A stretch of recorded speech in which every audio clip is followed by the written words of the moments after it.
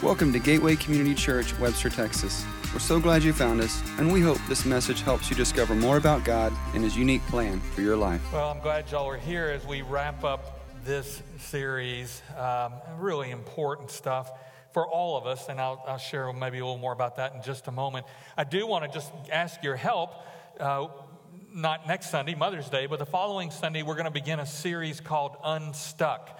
And we want to hear what is it that leaves you feeling stuck in your life, in your relationships or your career or whatever the case may be. And we have a place on the website, on our Find It page, where you can go and give us information. Give us something, because we haven't determined what the topics of the series are going to be yet. We want to hear from you. We want you to help us set the messages. So please do that today on our website. You'll help us greatly. If you were here a couple of weeks ago, I wasn't, and Robert Sherrill was up here, and he told you that I had been taking part, my wife and I, in our daughter's wedding the day before. Now, I wasn't sleeping last Sunday morning. I think he intimated that maybe that's what I was doing.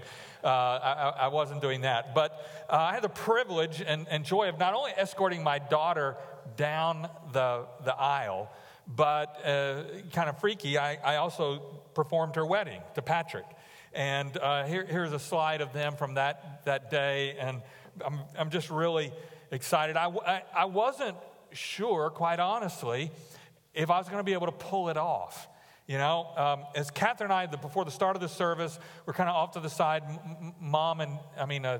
Catherine and Dad, and we're standing there before we kind of come into the entry to go down the aisle, and we're talking, and I start getting a little misty-eyed at one point, you know, and she looks at me and she says, "Stop! You can't do that," because she said, so I'm going to start tearing up and then mess up this makeup. And so, heaven help us, we don't want to do that. So I had to hold it in, and it wasn't the easiest thing I did. I wasn't even sure if I was going to be able to pull it off. I had another pastor there who could help if need be. But it went pretty well. Escort her down, do some of the things, until we got to the part where, after the vows, I said it was time for me to say, "And now I pronounce you." And man, that word "pronounce," I really had a hard time getting that word out.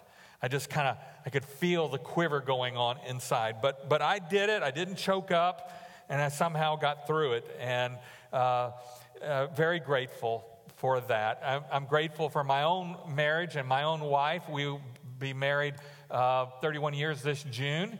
And so that was a slightly younger me. Gained a few pounds since then. I don't think I could get into that tux if I had to. But as you might imagine, of course, I've had weddings, I've had marriage on my mind, and maybe that was behind this series. But as Robert Sherrill, Mike Lively, and I got together to look at this wasn't really the reason for the series, nor is the series exclusively about marriage, because a lot of what we have said applies to all relationships, and that will be true again today. And here's the thing. Anytime you and I can allow God and His Word, the Bible, to help us with our relationships, to live them the way He intended us to live them, everyone is better off. We're better off. Those around us in whom we are in a relationship are better off. Those we encounter are better off. And we believe God led us to offer this series in order to help many of us in here strengthen and find healing in our marriages and in our relationships. Because, the world around us loves to talk about how marriages are really struggling. And there's so many more divorces than anyone would want.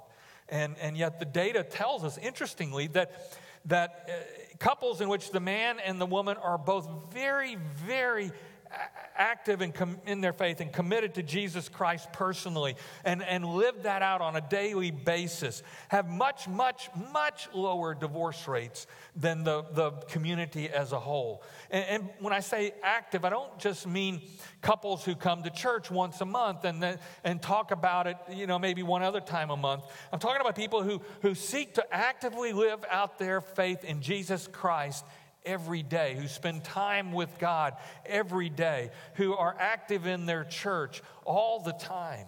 There's a real striking difference between people who kind of just nominally coast along in their Christian faith and their marriage, and those who are deeply committed and find great joy and longevity in their marriage. When Jesus Christ is at the center of any person's life, as Mike Lively talked about last week, then it changes their whole understanding of marriage and of relationships. We require here at Gateway that any couple married by a Gateway pastor has to go through premarital counseling, because our goal isn't just a good wedding. It is a godly marriage. And anytime I'm doing premarital counseling, I always talk about two ways of looking at a marriage: as either a contract or as a covenant. Contract, covenant. Now, contract, we basically understand it's a simple agreement between two parties. And what happens when one party fails to live up to their end of the bargain, to meet the expectations laid out before them? It's null and void. It's ended. And many marriages in our country today are, for all practical purposes, contracts. They are operating on the premise that it's all about me. It's all about what I get out of it, meeting my needs, my desires. How does it fulfill me? It's focused really on myself. It's kind of a consumer mindset, you know. I'm paying or I'm seeking something for my good. And when that marriage, or any relationship for that matter, fails to meet then my needs, my desires, the person feels justified to get out of it, to leave it, to break. They believe the contract has already been broken, and so it's okay to step back. And for some of you this morning, that all seems normal. And it seems like, well, that just makes sense. That's the way life ought to be. But I want to suggest to you this morning that that is not how God intended life to work. And while that may not make a lot of sense, I'm hoping what we do this morning will help to some degree, but it may be something you need to keep thinking about and praying and reading about over time. But I hope you'll stay with me. The picture that God paints for us in the Bible is not of a contract, but a covenant. And we use that word sometimes, but it may not be so clear to us. Yet the Bible shows God making covenants with his people. And the essence of these covenants is a committed relationship. A committed relationship.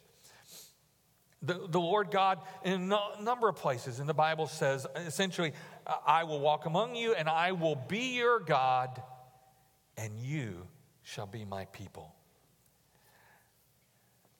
As I was reading this past week, a scholar named John Murray said that, talking biblically about a covenant, he said the essence of the covenant is the promise of unreserved fidelity, of whole-souled commitment.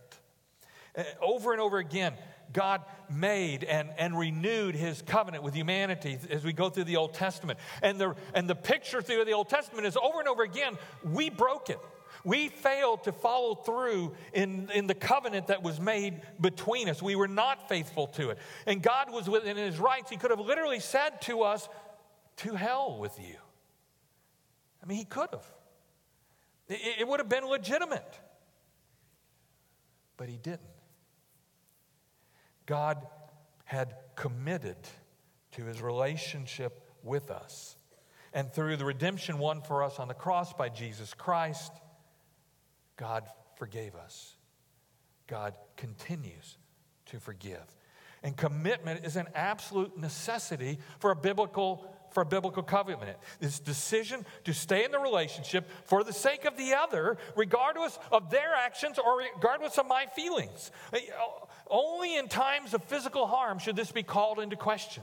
That doesn't mean that there weren't consequences in biblical times for sins in the midst of a covenant in which people suffered and did things that were wrong. In fact, the picture we see in the Old Testament is when God's people continued to sin. In the Promised Land, living there for centuries, God allowed the Babylonians to come and conquer them, to destroy Jerusalem, and to send them off into exile in Babylon. And yet, in the midst of the consequences of their sins, God did not give up on them. God did not say, "To hell with you, I'm done with you, I'm leaving, and you'll never hear from me again." He never did. God never ultimately rejects his people. You know, in the Old Testament, early on, the Bible said the only grounds for divorce was adultery. But by the time of Jesus, the Jews had watered it down so much that that a man, not a woman, unfortunately, but a man could justify just about any reason. If he just got tired of looking at his wife, he could say, give her a note of divorce, and it was over.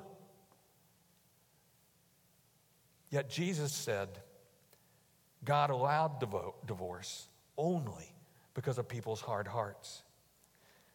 And in fact, it's very interesting. The Bible shows us that when God's people pursued, in the midst of their covenant with God, when they pursued other gods, other beliefs, God saw this as adultery against him. And while there were consequences for that betrayal, God never gave up on those who betrayed him, those who had committed adultery against him in faith. Even today, we see marriages that have survived adultery and are thriving today. Not by just, ignoring it or like it didn't happen or it's no big deal, but where both persons worked through it and there was genuine repentance and there was real forgiveness. And that doesn't always happen. I'm not naive about that. But I am saying when those things occur, and there are marriages in this room today that prove it, people can get through that. Any relationship that's going to survive and thrive requires lots of forgiveness. What covenant says about any significant relationship, including marriage, is that there is this commitment to the other person, that it's not ultimately about me, but it is about them. And Jesus summed it all up in what he called the Great Commandment.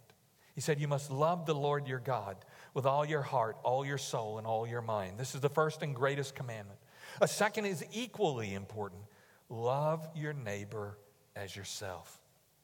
And here's the thing, as we love God more and more, as we worship him, as we praise him, as we trust him, he enables us to love others more and more. The word for love that is found in that passage and often in the New Testament is the Greek word agape in the original language. And in the simplest form, it means unconditional. It is choosing to accept someone for who they are and sacrificially working for their good. And the thing about this love is it's not in our power to do it well, to do it often, to do it consistently. It's only possible when God's love is flowing in us and through us, enabling us to do that for someone else. One of the great chapters in the Bible is 1 Corinthians 13, where the Apostle Paul spells out this kind of love. He gives us a picture of it. What does it mean? Where does the rubber meet the road on this? How do we actually live this way? And many of you know it. It may very well have been read at your wedding. It goes like this. Love is patient and kind. Love is not jealous or boastful. It is not arrogant or rude. Love does not insist on its own way. It is not irritable or resentful. It does not rejoice at wrong, but rejoices in the right. Love bears all things, believes all things, hopes all things, endures all things. Love never ends. Or some translations say never fails. Now notice, it does not say love should be patient, should be kind. It says love is. That's the picture of it. And I'll be honest with you, for years, decades, I read this passage at weddings, at so many weddings, and I thought, oh, it's such a beautiful passage. It's so poetic. It's so encouraging. You know, it's one of those things where you go to the bookstore and you find it in a frame and you want to hang it up and just look at it. And it may be nice to look at, but it is about the hardest thing to do, to live it. In fact, one day God opened my eyes to what he was really saying here, and nearly scared me to death. And in fact, I repented of my casual reading of his word here, because he was laying out an impossible standard. I mean, it really is. If you stop and you think about it, as soon as I say love is patient, the third word, I'm in trouble. It doesn't stop there, because then it says, and kind. Now, I'm not saying I'm not patient some of the time. I'm not saying I'm never kind. But it doesn't say love is usually patient or should be kind. It says love is. That's the way it is. That's how it is lived out. And as I read through that passage, it only gets worse and worse. I mean, honestly, this is impossible. We can't do this. This is beyond human capacity to do on any kind of a consistent basis. The only way this kind of agape love can occur in any kind of consistent way in our lives is when God is in it, when he is in us and works in us and through us, when we are loving God with all of our being, so that his love enters into us through his Son, Jesus Christ, to empower us to love then those around us unconditionally. To recognize what he has done for me and therefore do it for others. To draw strength from him that I can have the strength to do it for others. It's sort of like using batteries versus being plugged into an electrical outlet. On my own, I can love someone for a while. I can overlook some things for a little while. I can be patient for a few minutes. I can be kind every once in a while, you know. But after a while, my battery starts running down. Why aren't they giving back? Why aren't they treating me the same way? And I start getting a little tired of it. And after a while, I start saying, you know, the heck with this. I'm just burned out. I can't keep on keeping on. Especially when it's hard. Especially when it is unrewarding. When it is unfulfilling. It may be in a marriage. It may be in a family setting. It may be in a work setting. But when I am plugged into the source of love, the Bible says God is love. When I'm seeking God with all my heart, all my mind, all my soul, when I'm spending time with him every day as a reminder to me of who he says I am and what he can do in my life, when I am worshiping him with other believers weekly, and I don't let it just slip by every once in a while, but it's something I am committed to because I am committed to the relationship. I have the power then to love others more and more of the time, more and more the way he loves me. So it's only when I've committed my life to Jesus Christ, the Son of God, and he lives in me through his Spirit, that I can then love at all, in any kind of consistent way, the way Paul describes in 1 Corinthians 13. You know, a marriage that doesn't have God at the center and reads 1 Corinthians 13 like it's going to magically happen is going to be sorely disappointed. And yet this is the way God loves me and you. He chooses to love me even when I sin, when I fail him, when I don't come through, when I talk a good game and I don't live it. He loves me unconditionally. This is the picture of a covenant where God is in the middle of it, and he calls us to this kind of commitment in our marriages, in our significant relationships. He doesn't want them to be casual. He calls us to love our neighbors. If we are loving our neighbors, that's a picture of covenant where God is in the middle of it. And when the relationship isn't all about me, when it's about how I can show my love, my commitment to the other, then I don't get so hung up when I'm not receiving love back in the same degree, when I'm not getting what I'm giving. Sometimes we feel that way, don't we? And we think, well, I'm not going to do it anymore if they're not going to show it back to me. But the truth of the matter is marriage, and in fact any relationship, is almost never 50-50. Sometimes it's 60-40. Other times it's 30-70. Sometimes it's 80-20. Sometimes it's 10-90 or even 5-95. But Jesus showed us in the Great Commandment, it's not about me, but it's about the other. And the only way I can do that is through God. But as He lives and works in me, I don't have to come out even. It's not about whether or not it's working just from my side of it. I'm here for the sake of the other, just as God is here for me. For it will never be even in terms of His love toward me, versus my love toward Him. There's no way I can love Him as much as He loves me. And in fact, before this day is over with, it's already happened, it'll happen again, I'm going to fail Him. But He never fails me. And He never fails you. As Robert Sherrill reminded us a couple of weeks ago, the Bible tells us that, in fact, marriage is more than just two people coming together for their own mutual fulfillment, like it's just about us.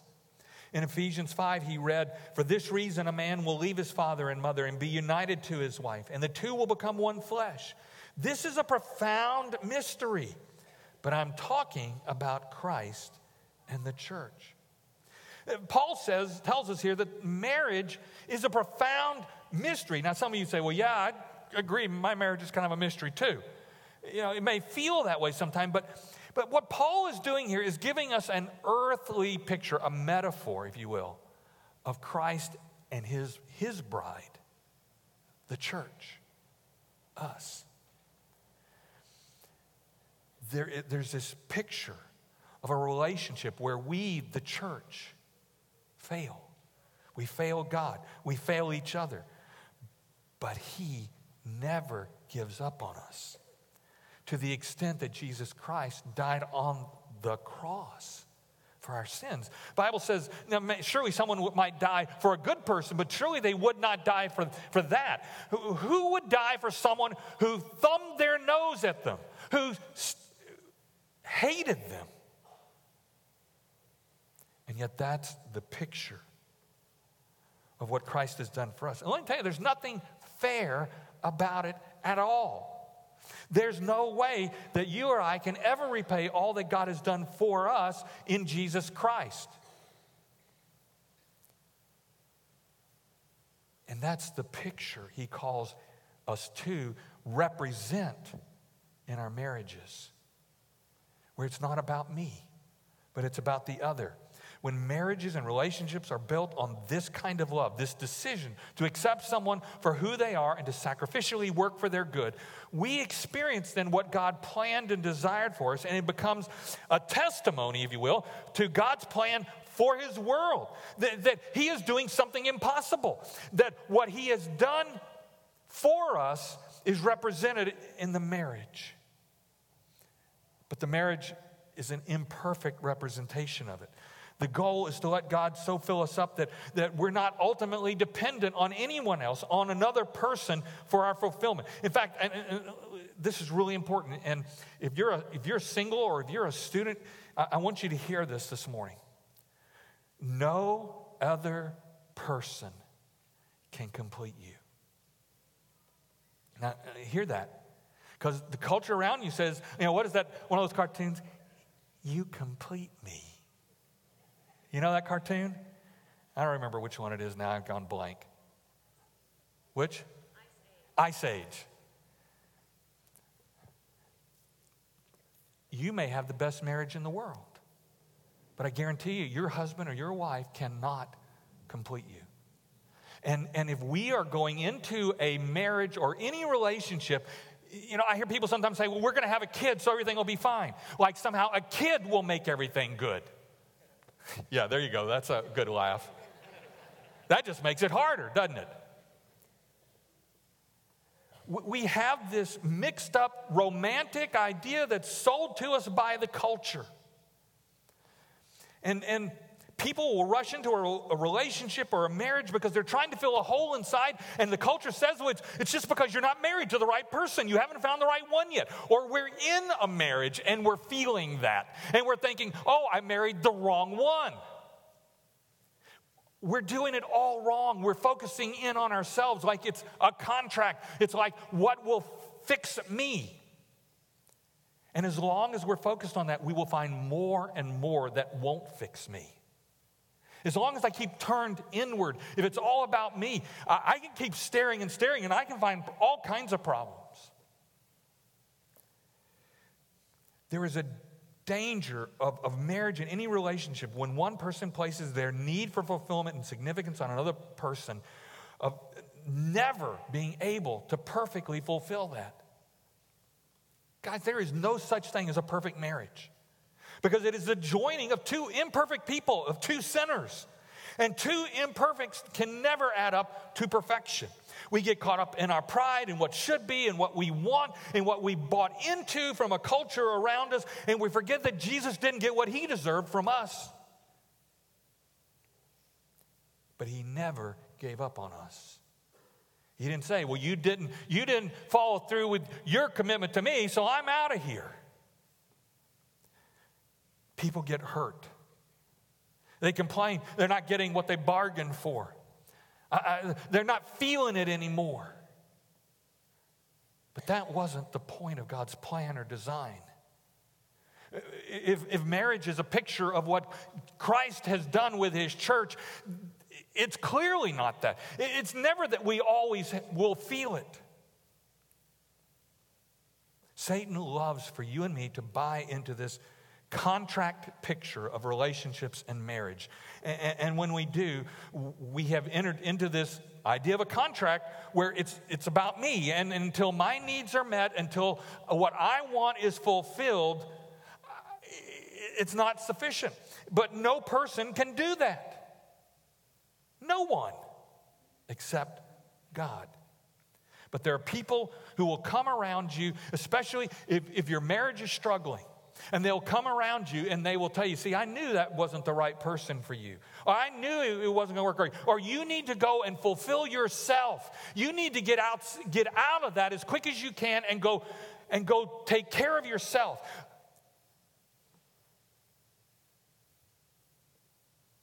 Our world is calling us into this consumer, endless swan dive, which will never be enough, because we're imperfect. We're sinners.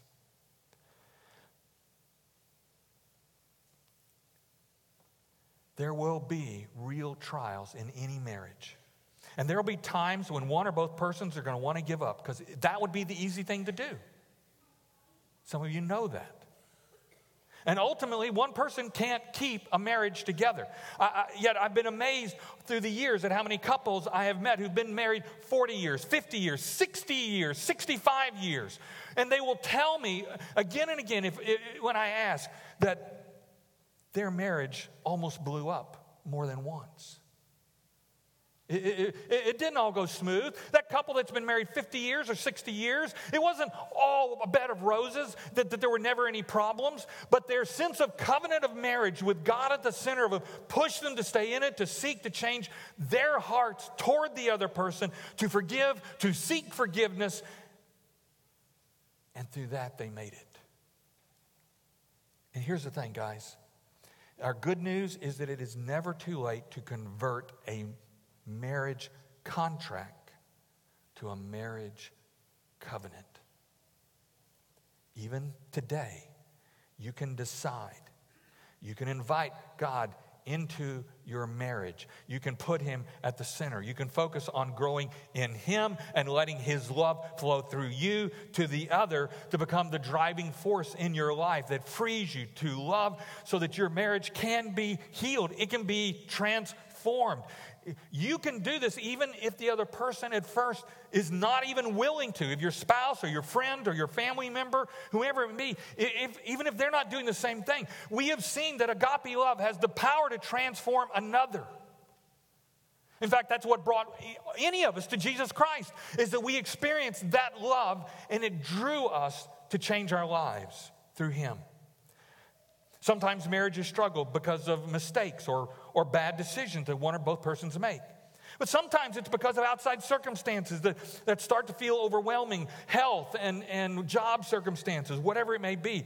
Sometimes it's simply because two people stopped working at their relationship and they just drifted apart. And yet the good news is that God can restore and heal all of these circumstances.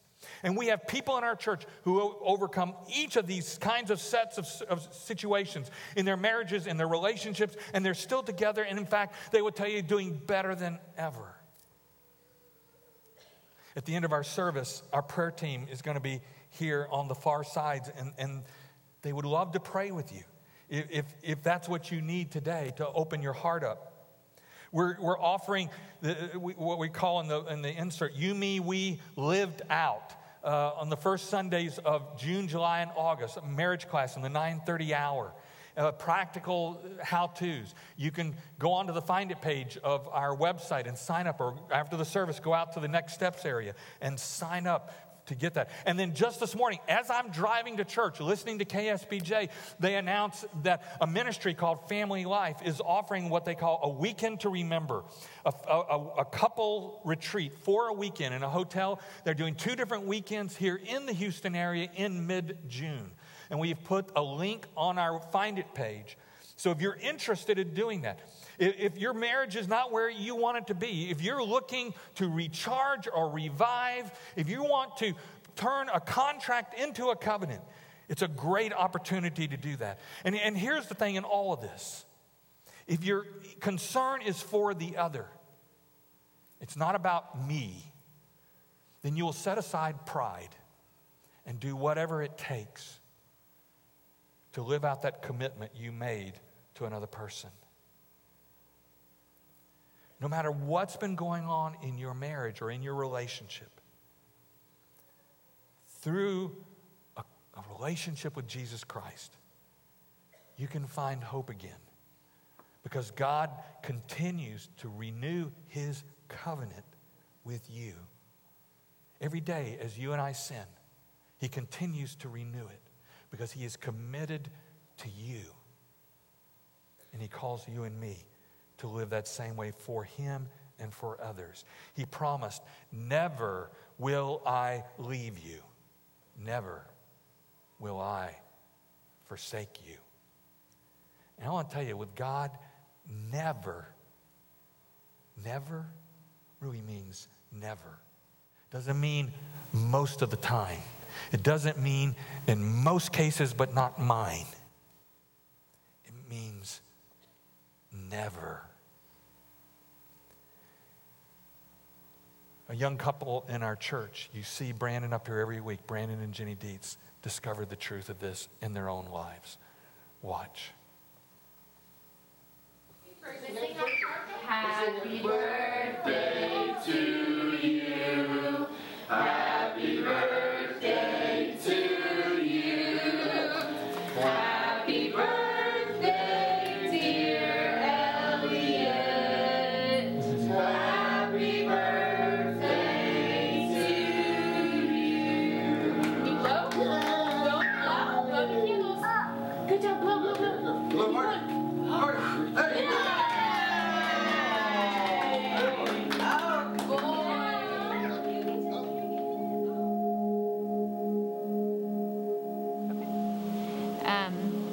Okay, so in 2013, we went away to College Station, and we worked in a home that was for girls who had been rescued from human trafficking. We were house parents. In that time, we discovered that I was pregnant. We came home and told family. We were very excited. It was going to be the first grandchild. And we fit in a doctor visit, and they kind of said some things that were, in hindsight, curious for me, but I didn't know at the moment because I had no base for comparison. And in the span of about 3 days from that initial, 3 or 4 days from that initial visit, the conversations with my doctor transitioned from if you miscarry to when you miscarry. I had to have a surgery to remove the baby, and I don't think I could have really anticipated the level of depression that I was sinking into, with all the stress from the ranch, and just again the stress from what we were doing, and now the stress of a loss of life. And I pulled away a lot. I pulled away a lot from everything. And I basically told Brandon that I thought it would be a good idea if we separated. It made, in my head at that time, it was such a logical decision of, let's cut our losses. This isn't working. I don't really feel anything anymore. I don't feel really anything positive or negative. I'm just walking around like a shell.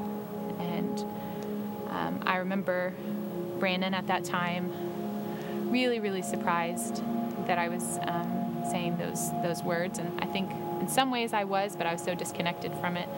He ended up asking me a question at that point. When I told him all of that, it was, what do you enjoy? What do you like? And I didn't really have an answer. And it seemed like such a relatively short period of time, but it was such a grenade in our laps that caused this kind of destruction in our marriage. And so, that night there wasn't any resolve at all. I remember laying on the couch thinking about just all of the stuff swirling through my head. And I remembered times when I felt like I didn't love God. I remember when,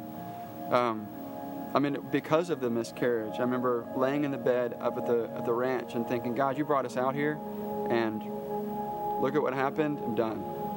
And I felt like just continually in my life, God has been patient. The way that He loves is He's there. He doesn't push Himself on us. He extends grace. He allows us to be real and to be emotional.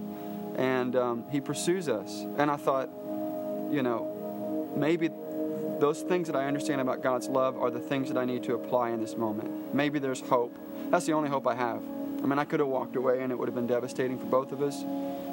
Who knows where we'd be, but instead there was this decision, it was a conscious decision to figure out and remember the ways that God has loved me and then pursue her in that way.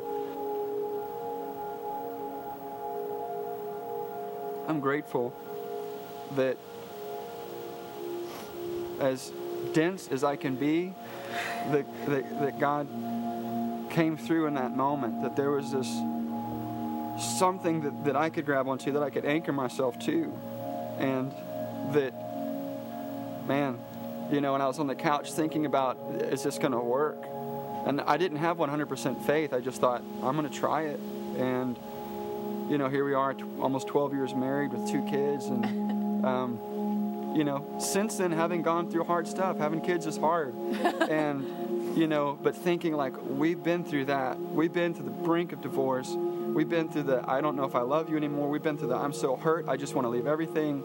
And through that patience and through knowing that God is bigger and that Satan wants to throw his weapons of mass distraction at us, that he wants to pull us out of that. I don't know.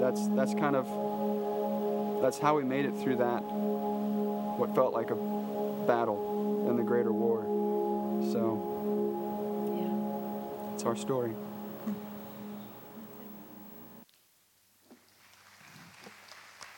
Praise God. I think our battles all look different.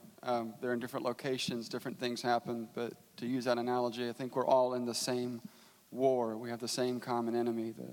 Satan tries to get in and distract us and pull us away and tempt us with things. And those are lies, and we have to remember those lies. We have a song for you that's called Won't Give Up. We played it for a friend's wedding. Isaac is a bassist here.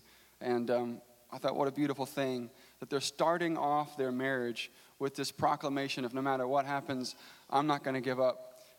This is a testimony of not giving up, and I believe that there's some people out there who maybe feel like giving up, who maybe have some fight left in them by the grace of God. So we hope this leads you to do that. It'd help if I turned it on. Here we go.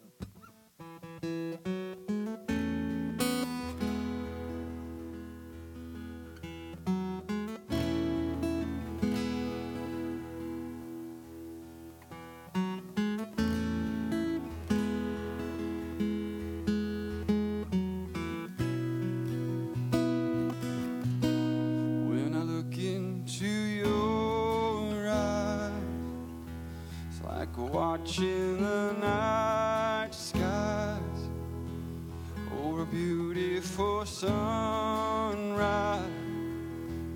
There's so much they hold, and just like them old stars, I see that you've come so far to be right where you are. How old is your soul? Well, I won't give up on us, even if the skies get rough. I'm giving you all my love. I'm still looking up, and when you're needing your space to do some navigating, I'll be here patiently waiting to see what you find. 'Cause safe in the stars, they burn, and some even fall to the earth. And we've got a lot to learn, and God knows we're worth it. No, I won't give up. I don't want to be someone who walks away so easily. I'm here to stay and make the difference that I can make. Our differences, they do a lot to teach us how to use the tools and gifts we got. Yeah, we got a lot at stake. And in the end, you're still my friend. At least we did intend for us to work. We didn't break, we didn't burn. We had to learn how to bend without the word caving in. I had to learn what I've got and what I'm not, and who I am. Well, I won't give up on us, even if the skies get rough. I'm giving you all my love. I'm still looking up. I'm still looking up. No, I won't give up on us. And God knows I'm tough enough. And we got a lot to learn. And God knows we're worth it. Well, I won't give up on us, even if the skies get rough. I'm giving you all my love. I'm still looking up.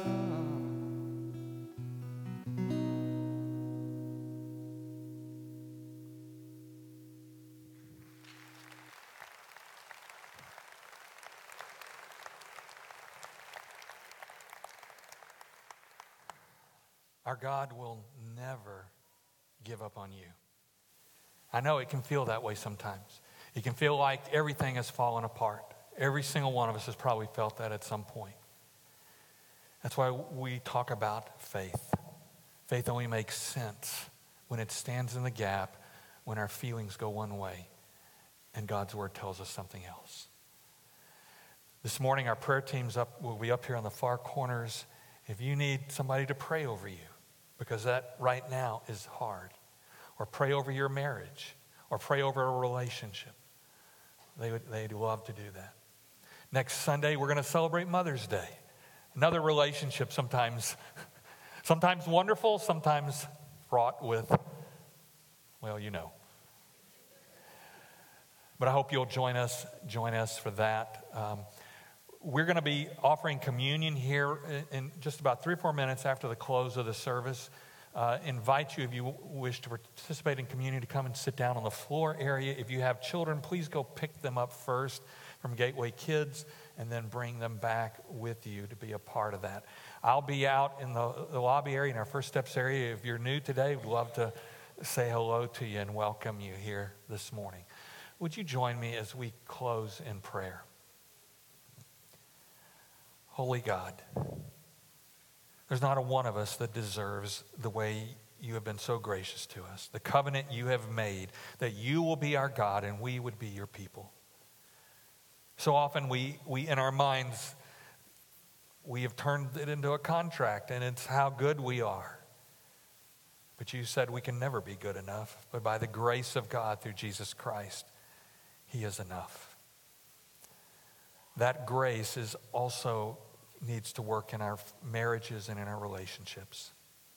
Help us, Father, to not live out contracts where it's about us, but let us be so infused with your love that it becomes a covenant, that we care for those around us. It's not about 50-50. It's not about getting my own share. It's about love. You have an infinite supply.